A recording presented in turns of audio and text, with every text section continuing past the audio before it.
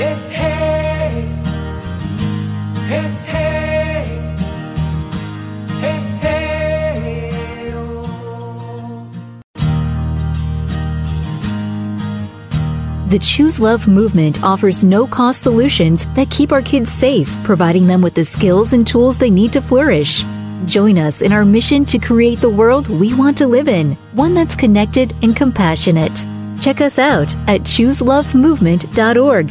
Together, we can choose love. Hello to all of our listeners. Welcome to the Choose Love podcast. It's so wonderful to have you here with us today. And I want to, I use this as a platform to share my beautiful friends and all of their incredible wisdom.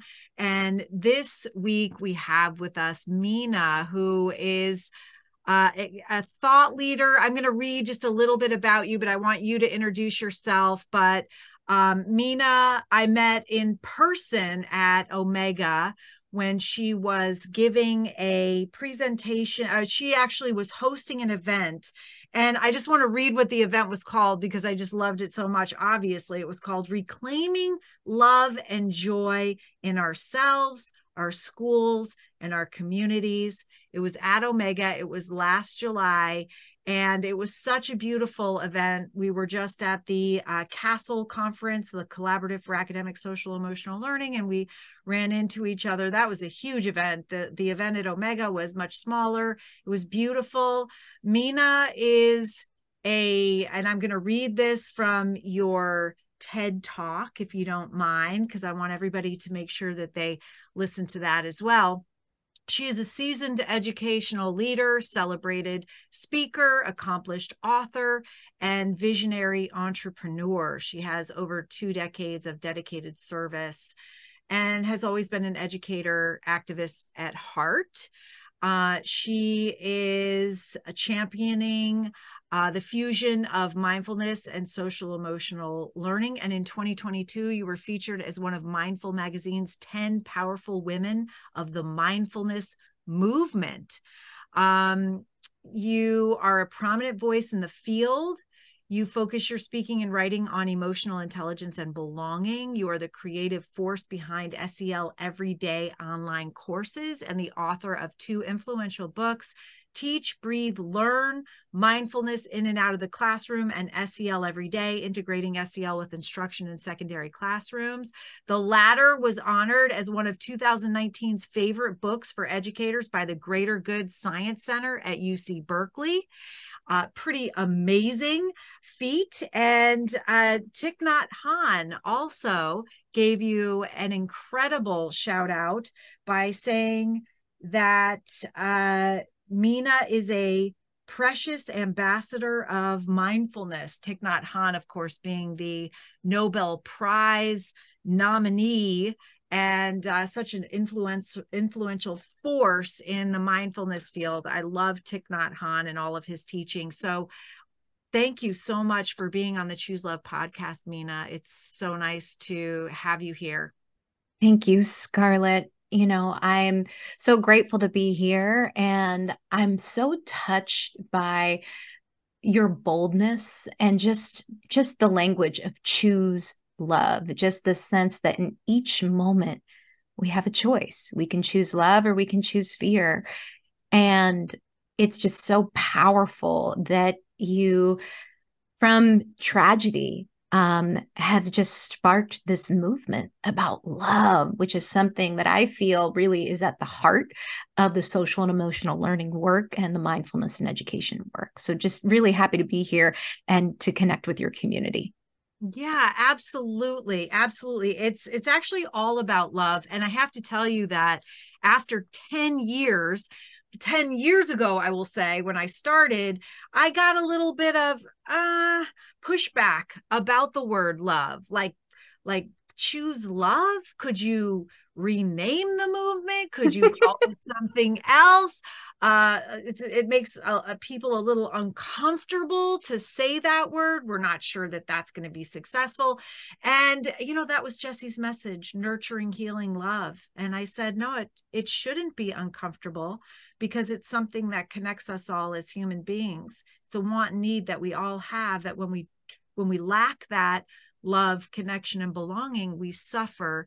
And I have to say that 10 years later, I see the word, I don't have the pushback anymore. In fact, I was at Bradley Airport, and that is in Connecticut. I was recently flying out, and I saw "Love Your Journey," and it was a big, huge banner. I actually took a picture of myself pointing to this, sending it to my team, saying, wow, this love word is out there now. It's in a lot of advertising campaigns for products, and that's okay, because I think the more love that we see, the more that we think about it, the more it becomes in our vernacular, the more comfortable we are with it, and it's powerful. Very powerful. Yeah. Yeah. And and the last chapter of my second book is social emotional learning, what's love got to do with it? And I think, you and I, we've been meaning to meet for so many years. And finally, the universe has put us together in the right place at the right time. But for me, this work and really, being an educator, it's a practice of love. And for me, it's really important to think about love as a practice, as a choice, as something that we orient towards on a daily basis of just opening our hearts a little more, and really choosing in the moment to move in the world in a more loving way. Yeah, absolutely. Well, can you share a little bit? Like, usually I think when someone is so outspoken and so in a space, considered a thought leader, there's a story behind that. There's a reason for it.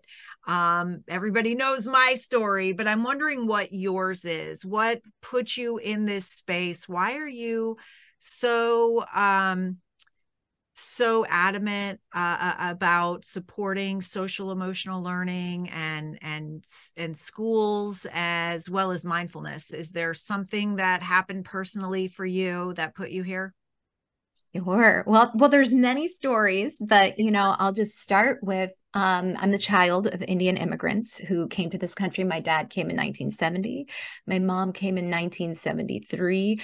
And when you grow up as the child of immigrants, there's a lot of emphasis on, we came here with nothing and making it. And making it is definitely more focused on that kind of external success.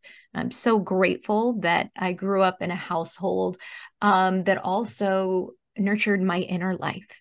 And what I mean by inner life is cultivating a relationship with the interior, understanding that I am not my emotions, I am not my thoughts, but that these are things that I experience, but they're not the core of who I am. And a lot of that is connected to my spiritual upbringing, and I think that is what motivates me. And for me, teaching has always been a sacred task. So I didn't think I would ultimately be an educator.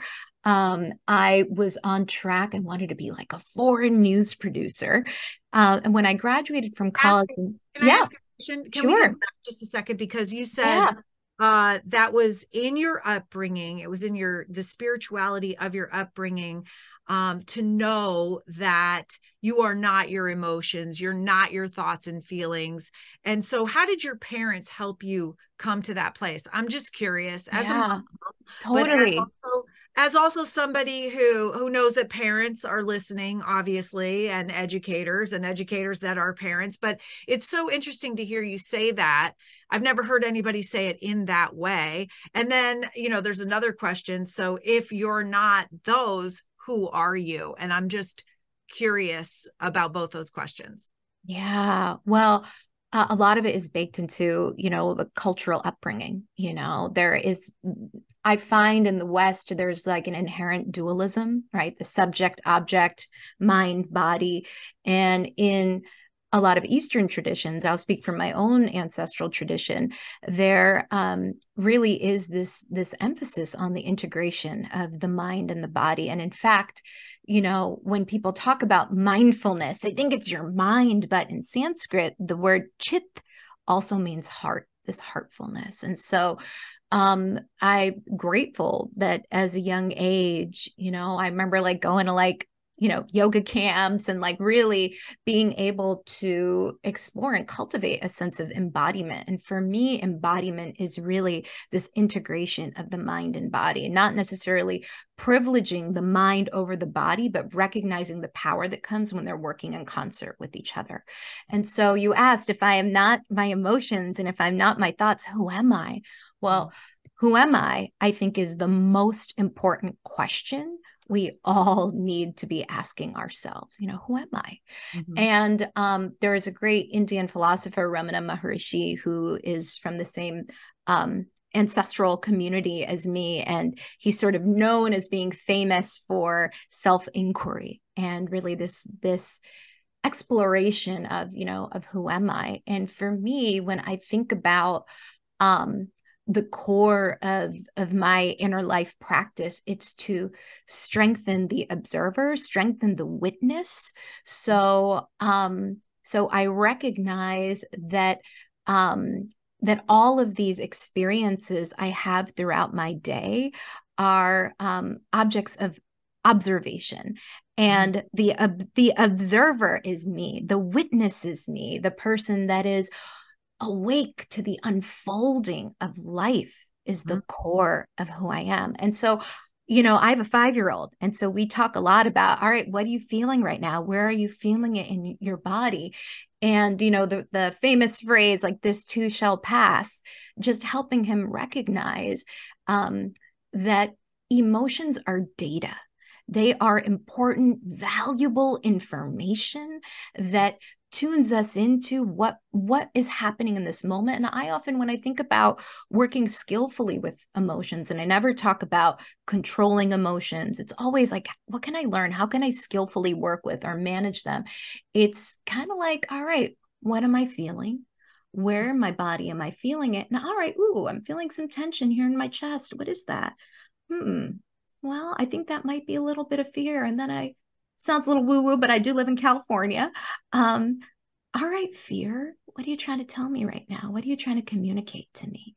And so when I talk about our interior life, it is deepening our capacity to be the witness to what's unfolding, and there's an interplay with the external and the internal. So even when I think about mindfulness, it's not just breathing, it's not just, being in the present moment, it's holding a dual awareness in real time. And that dual awareness is what's happening internally and what's happening externally, and cultivating our capacity to hold that dual awareness so we have more agency, so we're not hijacked, by what's unfolding in the moment. And just imagine if everyone had these skills, right? Because I was reading recently, only 1 out of every 3 adults can actually accurately identify what they feel when they're feeling it. And that's why, I think we have so much reactivity and suffering in the world. And so,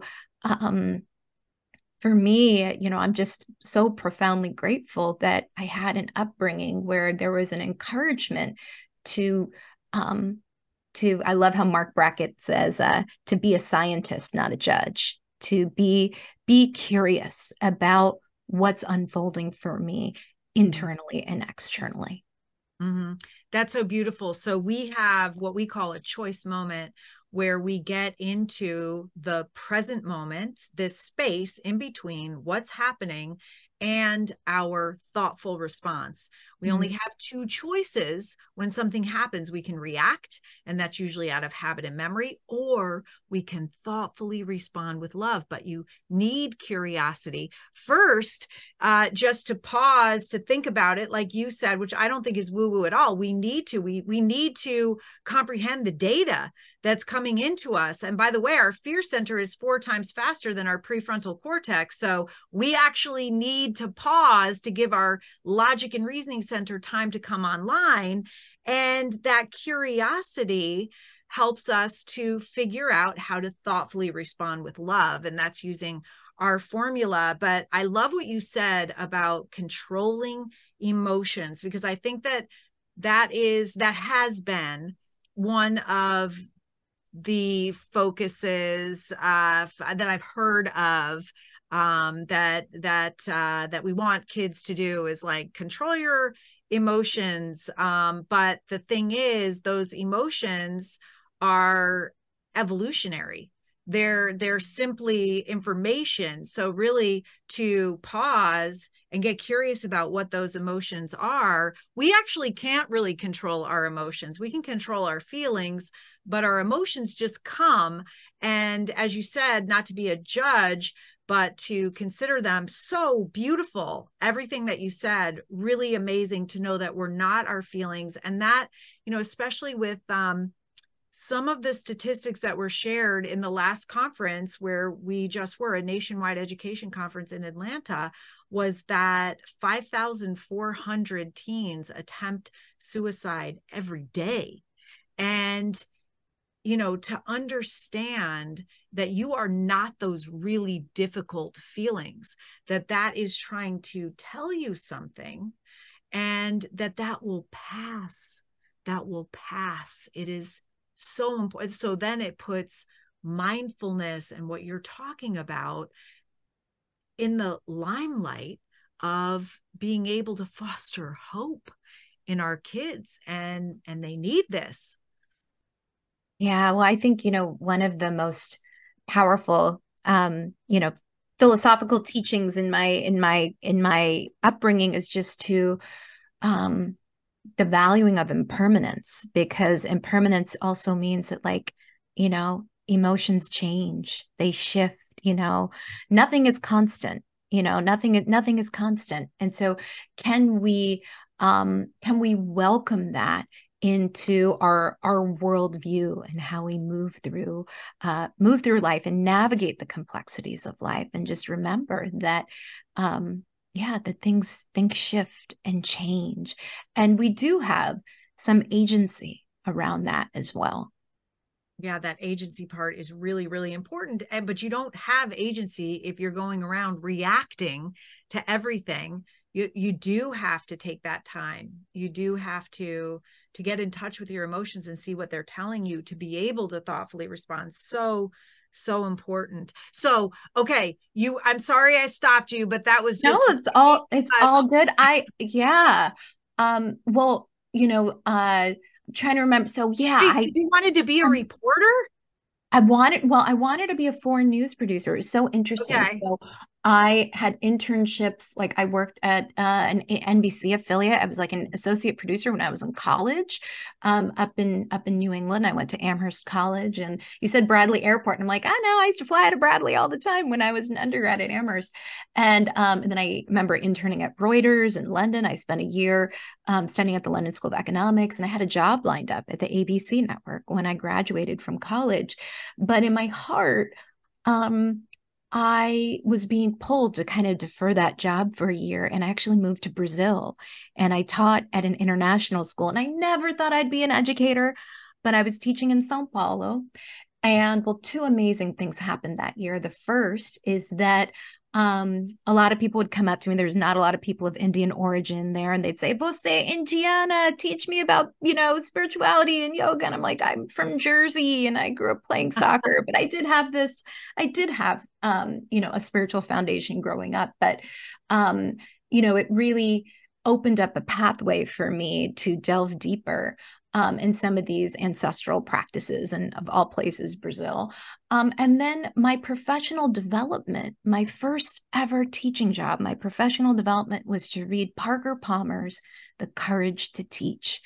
And there's so much in that book, but just to begin my teaching career with the understanding, as Parker Palmer says, we teach who we are, and to really be able to focus on integrating my inner life with my profession, and to approach teaching as a sacred task. So then I went to New York.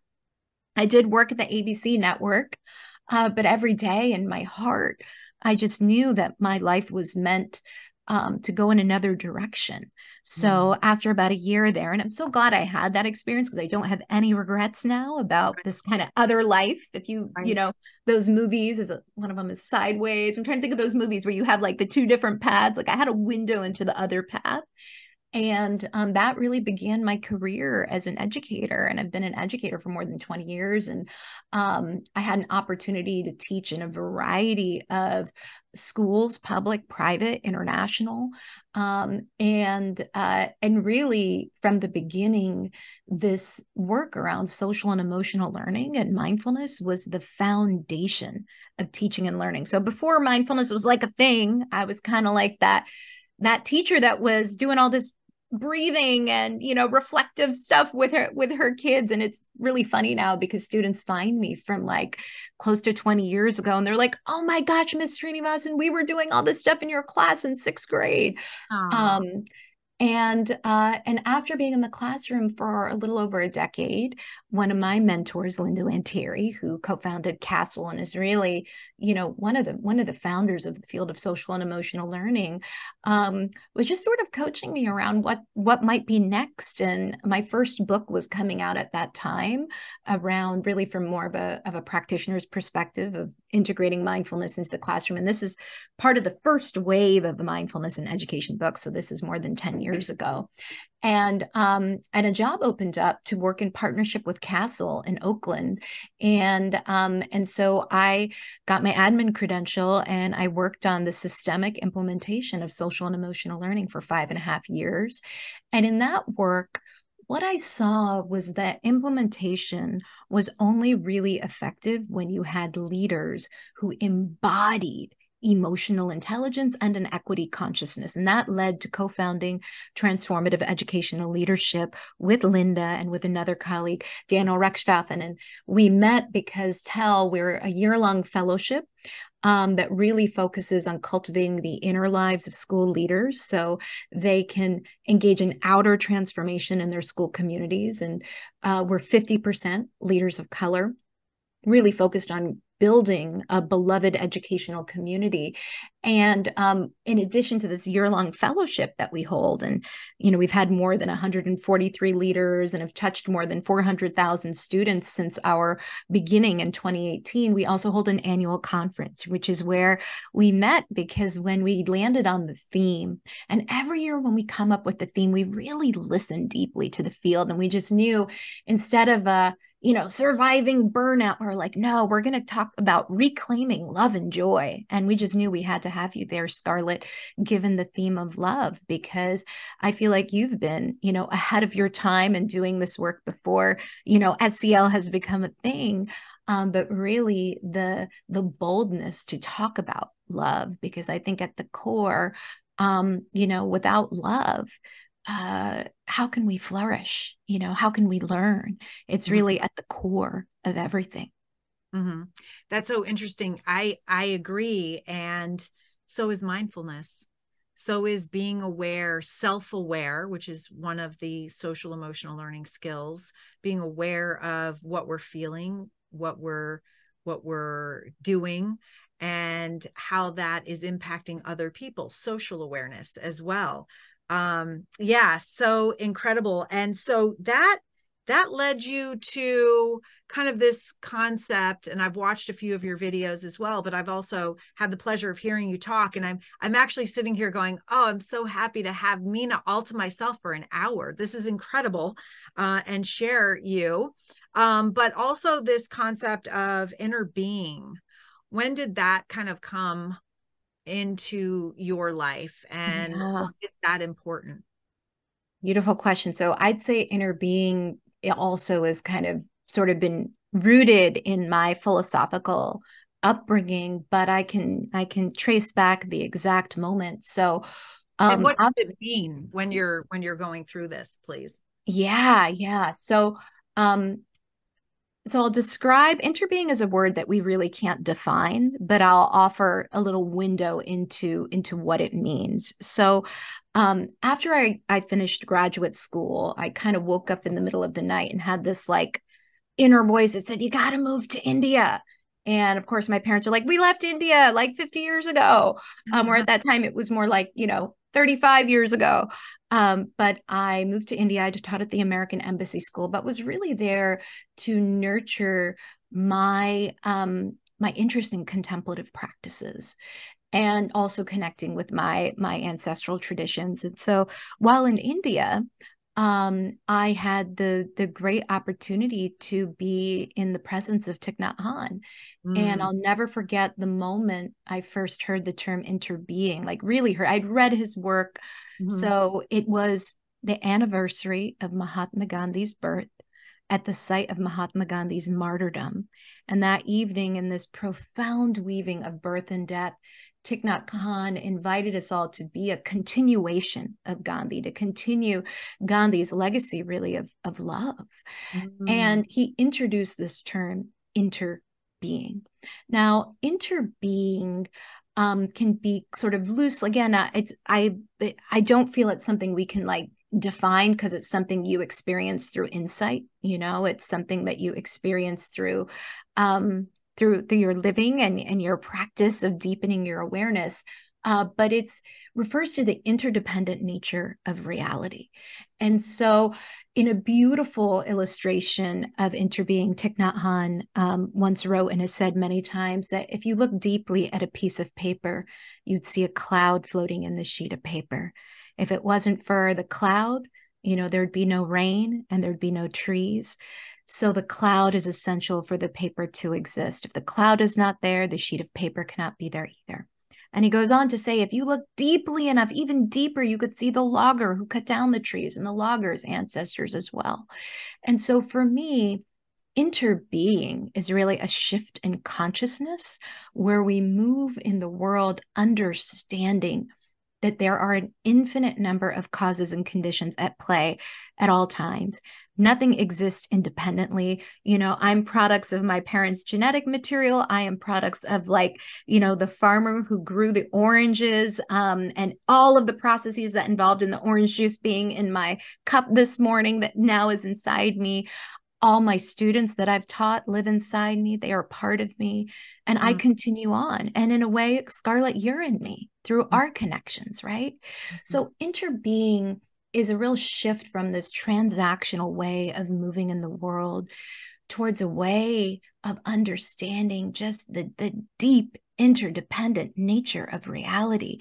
And when we move in the world with an interbeing consciousness, how can we not act when we see injustice? How can we not move to alleviate suffering? So interbeing and compassion are deeply, deeply connected. I think sometimes people feel, oh, compassion, that's like a soft thing. You just are feeling, you're feeling sorry for someone, but compassion is not pity. right. Compassion is being able to really feel with someone, but then having the motivation to act to alleviate suffering.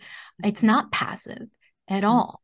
And I feel like that motivation is strongest when we are moving in the world with this deep embodied understanding of our interdependence. Mhm. It's so beautiful. I remember being in a presentation by Brendan.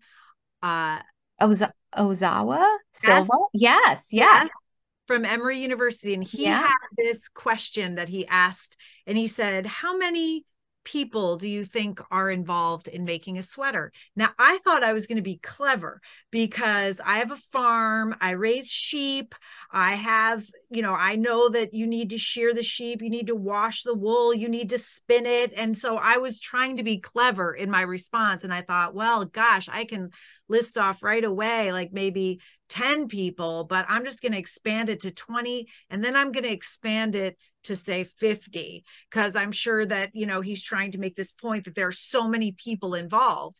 And the amazing thing was, I think that he came back with like I think it was like 100,000 or something, like mind blowing, like what? And he's like, yeah, you didn't consider the truckers that, and like all of the people. And it just keeps going, how we are so dependent, interdependent on one another. And, we think that things that are happening, on the other side of the world don't impact us, but they do. Well, think about COVID, right? If anyone like was on the other side around this interdependence thing, I think COVID has proven, right? Just the how interrelated and interdependent everything is. Right.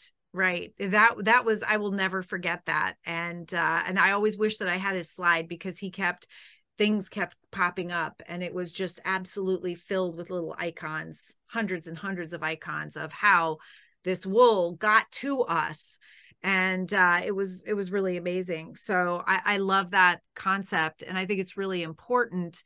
And then you also talked about another concept at Omega, which really sparked my interest, because I haven't heard anyone talking about it. And it's almost kind of like, I'm talking about nurturing, healing, love because of Jesse's chalkboard message, but you brought up this concept of tenderness. And that's what you talked to the audience about. And I thought, wow, we need that in our lives. We need tenderness. Can you talk a little bit about how you came to that concept and why it's so important, and how, here's the other thing, like all of these things are so important, but how do we bring them into our daily lives? How do we do this for ourselves? How do educators do this with kids and their own children? How can we get more of what we've been talking about? That's a loaded question, and it's going to take probably the rest of our podcast and time together to answer, but it's so important. Well, thank you for the question, and thank you for responding in the way you did, because I remember after I gave that talk and I was sort of unveiling a new piece of work that I'd been exploring. And you're right, it's not, tenderness is profound, but often overlooked. And so I'll just kind of, rewind a little bit that I do a lot of public speaking. And over the years, people have always said to me, like, so you haven't done a TED Talk yet? Like, that's crazy, Mina. You like speak all the time. And my answer would always be, it's not the right time. When the universe sends a message to me that the world is meant to hear, but it's really coming from the universe through me, like, I'll know. And that happened earlier this year. It was literally like a visceral, I could feel it. Sense of how important this exploration of tenderness has been in my own life. And it kind of put me on this journey of deepening my own understanding. And again, this is not something that's out there. I'm actually working with an emotion scientist now, and it's the subject of my next book. And there's a TED Talk that I did do the TED Talk a couple of weeks ago, and I think it's in post-production out. It'll be out soon, but we'll also be sharing like a guide to make tenderness come alive in your life. So it's not just a talk, but a way that you can delve deeper into the topic. And for me, the tenderness, I've been playing with this. And one of my best friends, who is a professor at the University of Adelaide, and we actually met up in the Himalayas trying to study Hindi close to 20 years ago. And she was visiting me from Australia. And we were talking a lot about this concept of radical love and how powerful it is, how important it is, but how inaccessible it can feel. And I shared with her, something that's been coming to me a lot in my meditation has been exploring tenderness. And she stopped and she said, tell me more. And then I kept sharing with her, well, for me, I feel like tenderness is a pathway to interbeing. For me, tenderness, how I define it, is a heart-opening, expansive energy that melts a sense of separation with all life. Mm-hmm. And it melts that sense of separation, not just with humans, but with all life, with nature, And for me, it was a pathway. It was a pathway to feeling this felt, more embodied sense of interdependence. Mm-hmm. And tenderness is also embodied. It is somatic. It is something we feel. I feel like sometimes these concepts that are grand, that like compassion or empathy, or they can feel too big, they can get in our head. But when you invite someone to touch into an experience of tenderness or a feeling of tenderness, they will immediately drop into their body. There is a softening that happens. And for me, tenderness awakens me to vulnerability. And it's interesting, I believe there's this whole chicken and egg thing with vulnerability and tenderness. Like, do you need to have vulnerability to have tenderness? Or do you need to have tenderness to have vulnerability? And I think it's both. These are all the things I'm like getting into the real weeds around, like really exploring as we try to come up with a conceptual model for tenderness. And it's possible that it's part of the larger compassion family. But I do believe with my whole heart, and again, I'm not a scientist, I'm a practitioner, but in my school of meditation, we really go deep to understand the texture and the quality of emotions. What does it feel like in my body?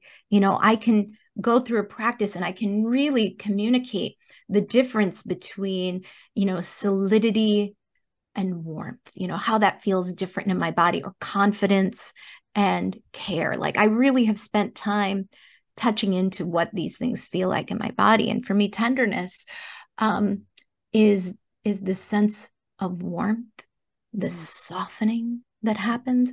And when I think about all that's unfolding in our world right now, where we have the armor up, right? We are not open. That tenderness can be a powerful pathway to a softening, to an opening. I think for me, when I'm able to touch into tenderness, definitely for myself, I think that tenderness, it starts with tenderness towards oneself, being able to hold oneself with that warmth. And then there's also ways we bring it into our lives. So in Omega, I talked about, emotions as states or traits, right? And ultimately, most emotions, they're both, right? And a state is something we experience in response to something, and a trait is something that we cultivate through deliberate practice, more like a disposition or a way of being. And I noticed that my son was diagnosed with a rare disease earlier this year, and we were rushed to the hospital. And I was more present than I'd been since he was a newborn.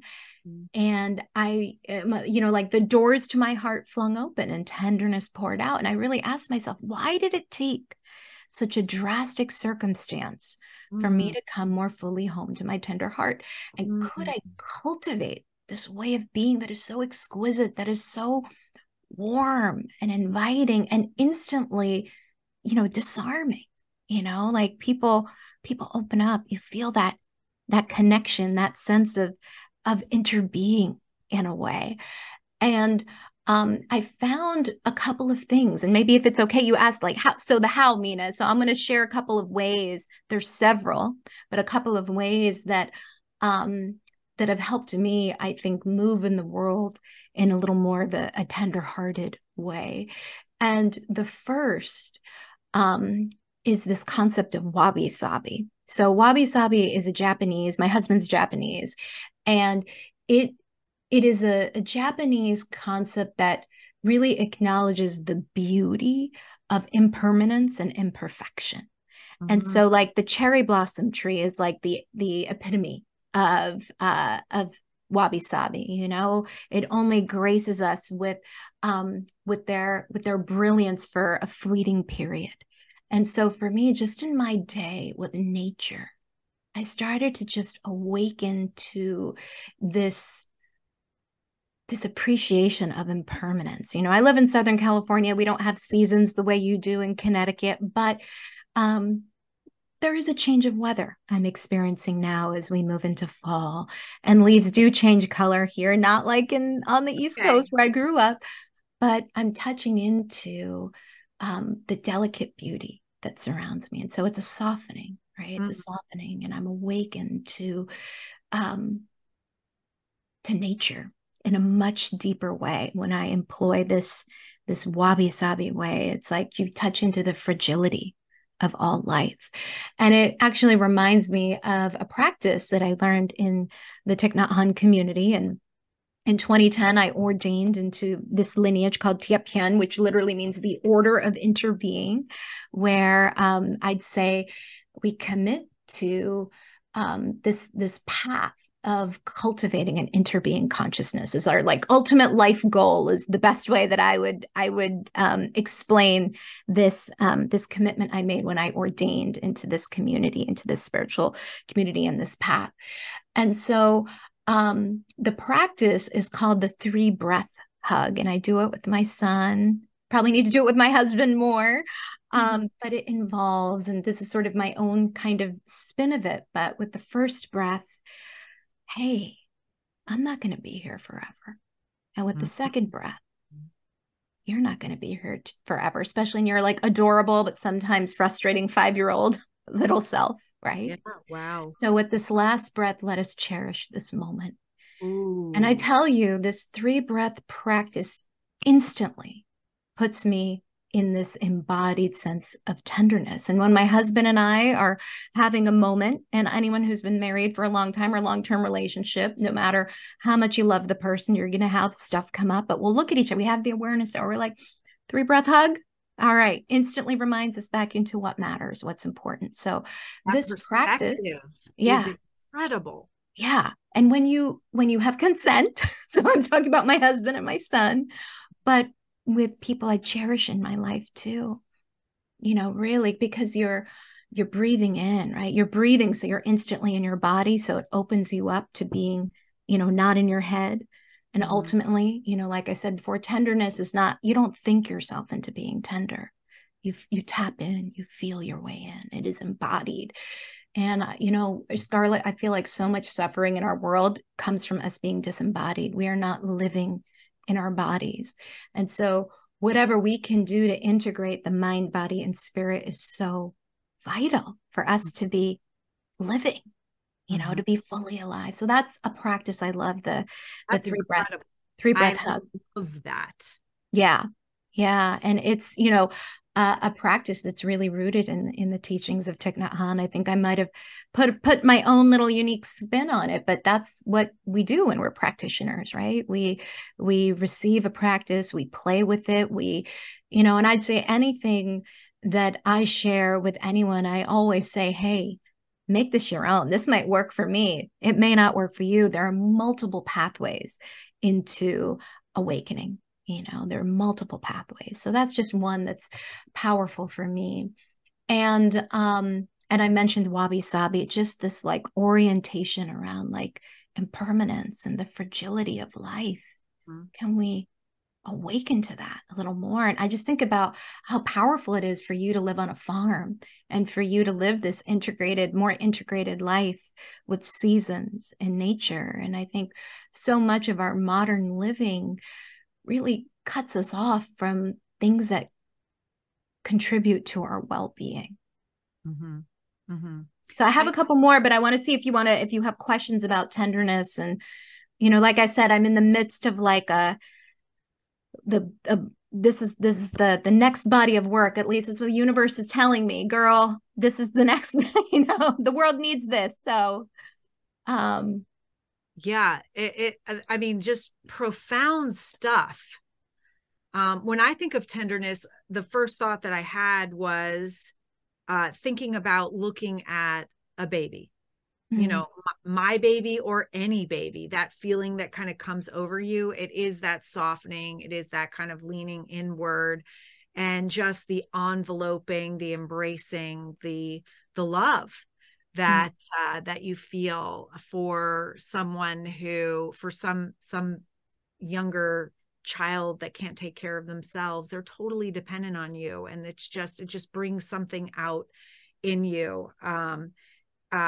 Yeah, so I just love it. I love it. And I think about I'd love to hear more ways to bring it into the classroom, but at the same time, I'm also thinking about how it can help us in the world that we have today, where there is an algorithm of fear that is being sold to us through advertising and the media, because fear sells. And so, you're not going to click on a headline unless it grabs your attention. It's not going to grab your attention unless it seems dangerous. And our brains are actually attractive to that because we want to survive. And that's our brain. Yeah, we're evolutionarily designed to privilege the negative over the positive. So this work, is deliberate practice. And, so when we talk about you describe the feeling of tenderness with the baby, it's like, that's the state, right? Like we're experiencing it in response to something. And the trait is, can we find a pathway to cultivate this? So it is more of a disposition, a way of being, and both are supportive. And I would like to invite listeners to play with tenderness towards yourself, because there's, oh, especially educators, we are holding Mm. so much. And can we hold ourselves with that same warmth that we would embrace a vulnerable baby with? Can we just like soothe ourselves with tenderness? I think of mindfulness as the ultimate embrace. And it's funny, years ago, I organized a program when I was living in India with John and Mila Kabat-Zinn at my school. And John did this experiment. He's like, all right, think of a thought and hold that thought with your awareness. And he's like, what's greater, your awareness of the thought or the thought? And I'll just say, I've done this with some people who are like, the thought is bigger than my awareness of the thought. So it's not always that your awareness is greater than the thought. But for me in that moment, my felt experience was, wow, this practice of mine, it is like the ultimate embrace. And I think of tenderness. And for me, at least, I think my felt sense of tenderness has deepened since becoming a mother, just this sense of like, even when I think about in my upbringing, like the great mother, there's a fierce tenderness, there's an all-encompassing tenderness, that is maternal. But we all have the feminine and the masculine inside of us, and we need to balance that out, the yin and the yang, and it's funny because I've talked with some men who are like, oh, I can't be tender. But I think it's all in how you perceive and understand tenderness. For me, tender-hearted leadership is a leadership that gives permission for others to show up in their fullness with their vulnerability. And without vulnerability, we can't cultivate authentic relationships. So it's, however you do that, in a way that feels authentic to you. But the first step is, I think, for anyone listening, if you're curious about tenderness, just play with this in your own life. Like, what does tenderness feel like in your body? When do you feel tender? When you experience tenderness, pay attention to the quality of your interactions, Mm-hmm. and to just conduct your own experiment. It's funny, at Castle last week, we were both in Atlanta at this big conference doing, I was doing all these sessions, you were leading all these sessions. And one of them, I gave a talk called Leading for Belonging, Try a Little Tenderness. And it was all about how, I wear this little bracelet on my wrist that says Bridge Builder. And I wear it as a reminder to really be deeply committed to advance a world built on belonging. And whenever I feel an inclination to break, that little symbol on my wrist reminds me to bridge. And for me, to bridge, to be a bridge builder, requires me to move in a tenderhearted way where I recognize like our humanity, our fragility, that we all just want to be loved. We all just want to be seen. We all just want to feel like we belong. And so, the last line of my talk was, when you feel an inclination to break instead of bridge, try a little tenderness. So I'll invite folks, like when you feel that wall come up with someone, to just see if you can take a breath and just touch into what would it be like to meet this moment with tenderness. And it probably starts with tenderness towards yourself, but what would it mean to meet this moment with tenderness? That's so beautiful. And I wasn't even actually thinking about tenderness towards ourselves. I was solely focused on kids. And you're right about the role of vulnerability. And that's hard when you're in an environment that is very stressful, as education is today, with trying to catch up with the academics from COVID and the other issues, the increased amount of trauma that's coming in, the behavioral issues that the educators are seeing, the social delays from the lockdowns. I mean, all of this is kind of swirling around on our educators. And I always call our educators the modern day superheroes of our times. They are boots on the ground, showing up in their classrooms, putting their best foot forward every day. Those of you who are listening to this podcast and you're still listening, you are absolutely just a phenomenon in my mind, And because mine too. And I yeah. don't know if you know this, Scarlett, but teachers make more decisions during the course of the workday than any other profession except surgeons. And so they are holding so much. And so definitely, taking those moments, I practice sometimes wait time in the classroom. Teachers who are listening will know what I mean by wait time. Take a breath. Can you touch into tenderness in that moment? Mm. And, I think so often we can lose that because there's just so much. We lose that connection to our bodies and to this sense of like, oh, these little people, they are so vulnerable. And what would it look like to cultivate a disposition of tenderness in the classroom, that warmth, that gentle care, that nurturing? I mean, I think tenderness, that survival of the human species depends on tenderness, right? That Absolutely right. it's a critical part of nurturing love. It is. And nurturing love as parents, but as educators, we are nurturers. And so finding our own pathway to what tenderness looks like, feels like, and sounds like in our body, in our being, and in our classrooms in a way that feels authentic and safe and right for Mhm. you. Mhm. For me, again, it's like, can we build the bridge? Can we soften? Can we touch into that sense of interbeing, right, throughout our day? And the more practices we engage in, these micro practices where we get out of our head and into our hearts, is what can really make a difference in our well-being and in the well-being of all the young people that we serve, and in everyone in our lives, our loved ones, our colleagues, our friends, even strangers. And then every time we do that, it's wiring our brains towards love through neuroplasticity and pruning from the fear channels.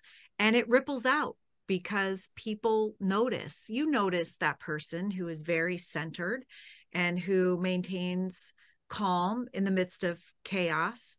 And this is a really important practice, but I will say it might be the one thing that goes initially when all hell breaks loose in a classroom, in a home.